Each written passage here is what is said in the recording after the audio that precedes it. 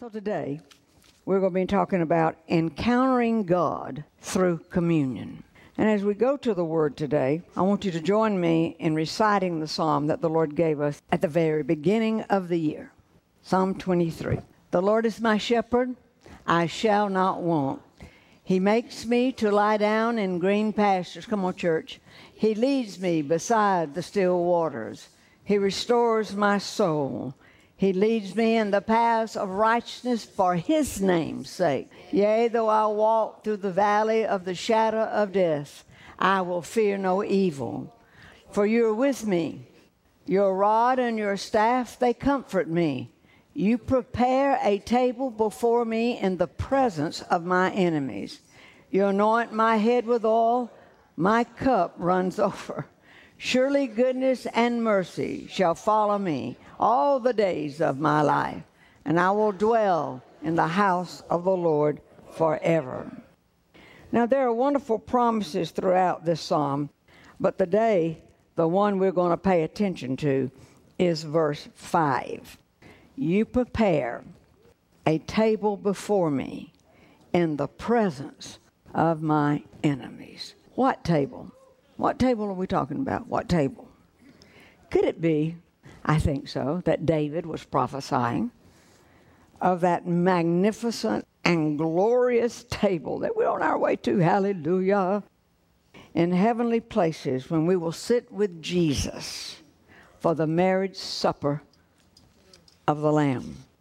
I believe that will become more and more real to you as you think through it, as things we go through today, that it really is, when we go to heaven for the marriage supper of the Lamb, it's a communion table that we're going to be going to and participating in. Passover for the Jews is a defining story of every Jewish family and the paramount meal of the year in Jewish homes in the spring of the year during Passover time. As part of that Passover ritual, young children ask their fathers, why is this night different from all other nights? And the father or the grandfather would answer and would say, because on this night we were set free from our slavery. The ritual doesn't take place in a synagogue, which is interesting. Or, quote, we could say church, synagogue. It doesn't take place there, but in a home. That ritual takes place at a table in their home. And throughout the meal, Psalms, of course, and portions of the Old Testament applaud the goodness of God in setting His people free. But to the Jew, Passover is nothing less than an encounter with God.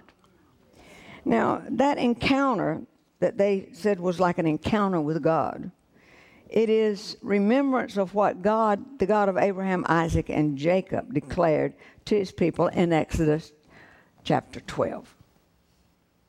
On that night, I will pass through the land of Egypt and strike down every firstborn son and firstborn male animal in the land of Egypt. I will execute judgment against all the gods of Egypt, for I am the Lord.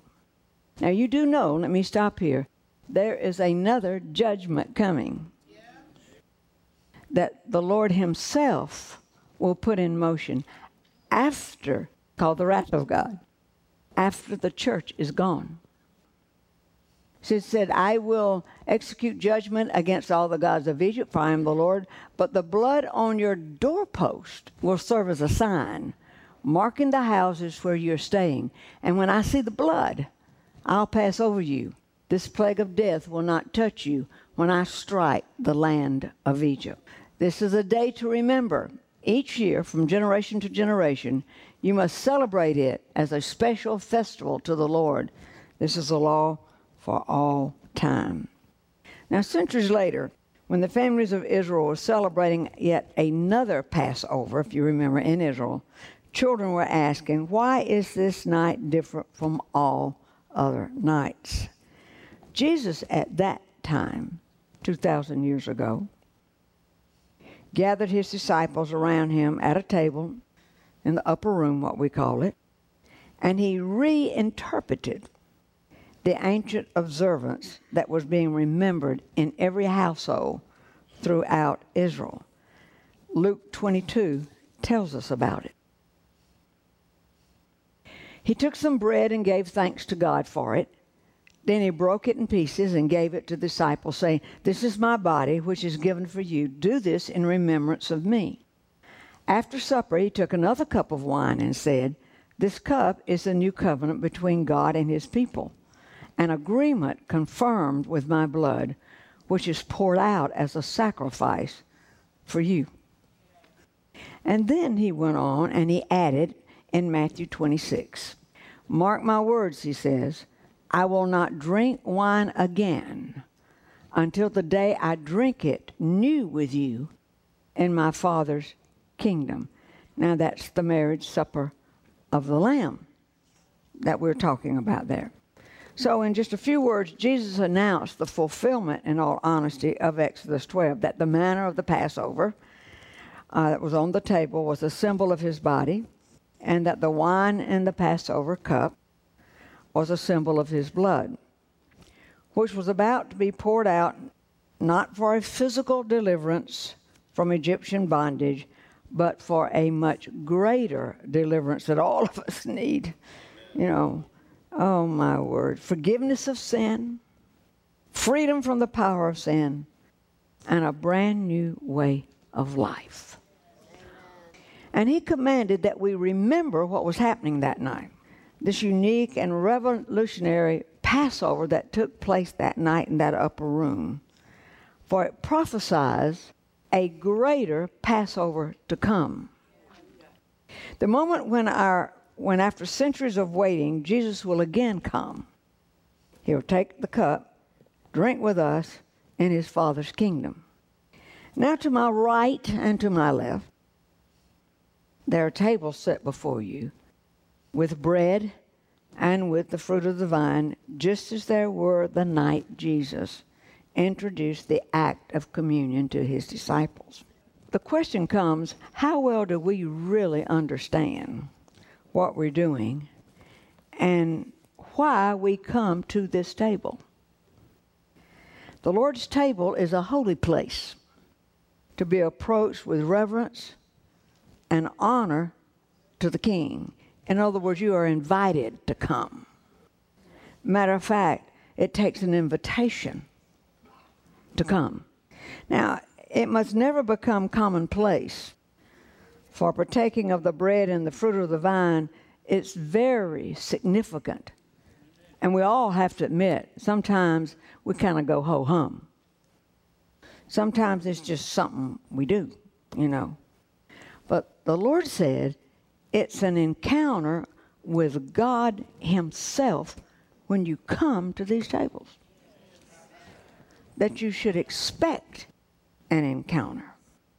Now, the very fact that it was introduced at a table during a meal then removes it from religion and rituals and presents it as a gathering of family and friends, exactly what Jesus created it to be.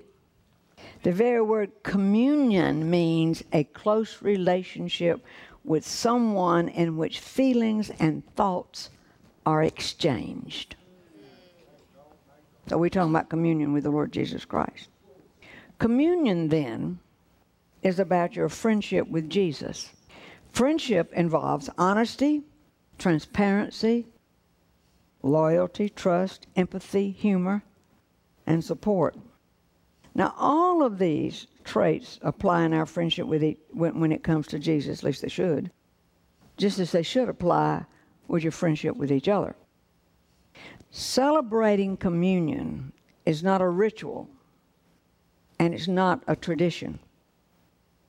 It's a sacred act of obedience in which we enjoy the encounter of the Lord Jesus himself.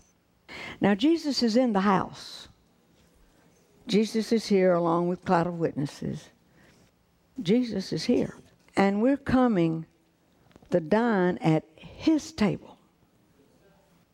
And he's going to allow us to participate in it. So we're about to experience the table of the Lord. I want you to consider the following about partaking of communion. 5 things I want you to take in consideration. We're talking about a God encounter as we come to participate in this holy gathering today.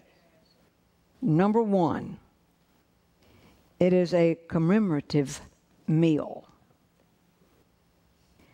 So as we approach the Lord's table to partake of the bread and the fruit of the vine, we are to remember his unspeakable sacrifice. Not just the pain of Calvary, but his entire life of self-denial. Some of us don't know anything about self-denial. See, Jesus comes to give us peace and love and so that we can encounter this presence of Jesus that permeates our being. We don't know exactly what to say about it, but it's something very different. Now, are you sensing the atmosphere changing? You could, if you wanted to sense it. Because it just began to change again just then. Number 2, it's a covenant meal. A covenant, you remember, is a binding agreement between 2 parties. Jesus never breaks covenant with us. It's we who have broken covenant with him. And still, he invites us to come and dine at his table. Is that not amazing? That certainly says he's not mad with us. Amen.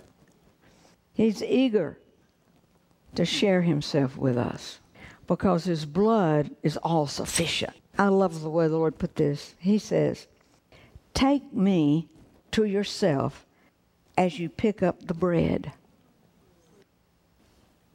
Take who I am, whatever need might be, all the things that Jesus represents. Take me as the healer. Take me to yourself. Take me as the comforter. Take me as the peace giver. Take me, whatever it is you need, the freedom, the life giver. Take me to yourself when you pick up the bread. Drink in my life as you lift the cup to your lips. Drink in who I am. In other words, take me to yourself and let me live through you. Number 3, I love this. It's a conqueror's meal. Psalm 23 says that our shepherd prepares a table for us in the presence of our enemies. The devil hates it when we take communion as much as he hates it when we praise and worship the Lord. He can't stand it. And in both cases, taking communion or praising and worship the Lord, in both cases, we are reminding the devil of his defeat. Yes. And our victory through the Lord Jesus Christ. We are victorious. We are not waiting to be a conqueror. We are a conqueror. Yes. Jesus does not wait to make you a conqueror based on how you live your life. The moment you come to him, you are a conqueror. Never not to be one unless you slide back and don't believe it. And that's you not believing. He doesn't change it. He doesn't make you a conqueror one day and the next day you're not. You do that. Not him. Taking communion is one of the most powerful counterattacks to the devil's harassment in your life. Amen. The Lord's table is the table for conquerors. Amen. That's who will come down this morning. You say, well, I don't feel like a conqueror. What's that got to do with it? We are who Jesus says we are, yes, based on accepting what he has done in our lives. Number 4, it's a community meal. Communion is a family event in the kingdom of God. Breaking bread with each other comes from an ancient tradition that always indicated goodwill toward others within the community, freely sharing one's life, freely sharing one's possessions, one's time and talents for the building up, of the family of God. Paul gave a strong warning about this aspect of communion. 2 Corinthians 11:27. So anyone who eats this bread or drinks this cup of the Lord unworthily is guilty of sinning against the body and the blood of the Lord. That's why you should examine yourself before you come to the table, before eating the bread and drinking the cup. For if you eat the bread or drink the cup without honoring the body of Christ, you're eating and drinking God's judgment upon yourself.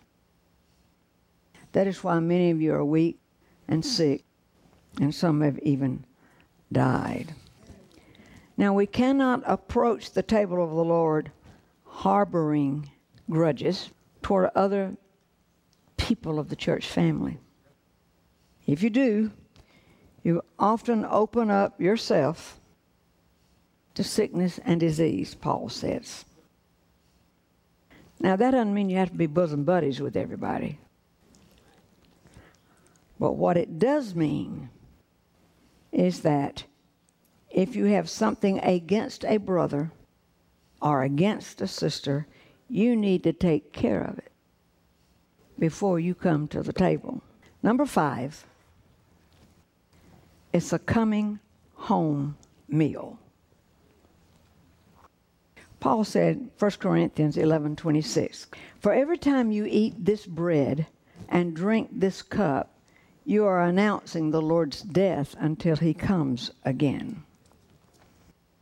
Now, in addition to all we said, taking communion is a prophetic act. So each time we pick up the bread and drink from the cup, we remind ourselves that a greater Passover is yet to come. That glorious moment when God himself will sound that trumpet. At that sound, the Bible said the dead in Christ all over the world will burst from their graves. That's their bodies. They come up first and we follow them to meet Jesus in the air. And so we will forever be with the Lord. So what can we say about that Passover? We can say we will pass over this world into his kingdom. His eternal kingdom. Glory to God. We're about to leave.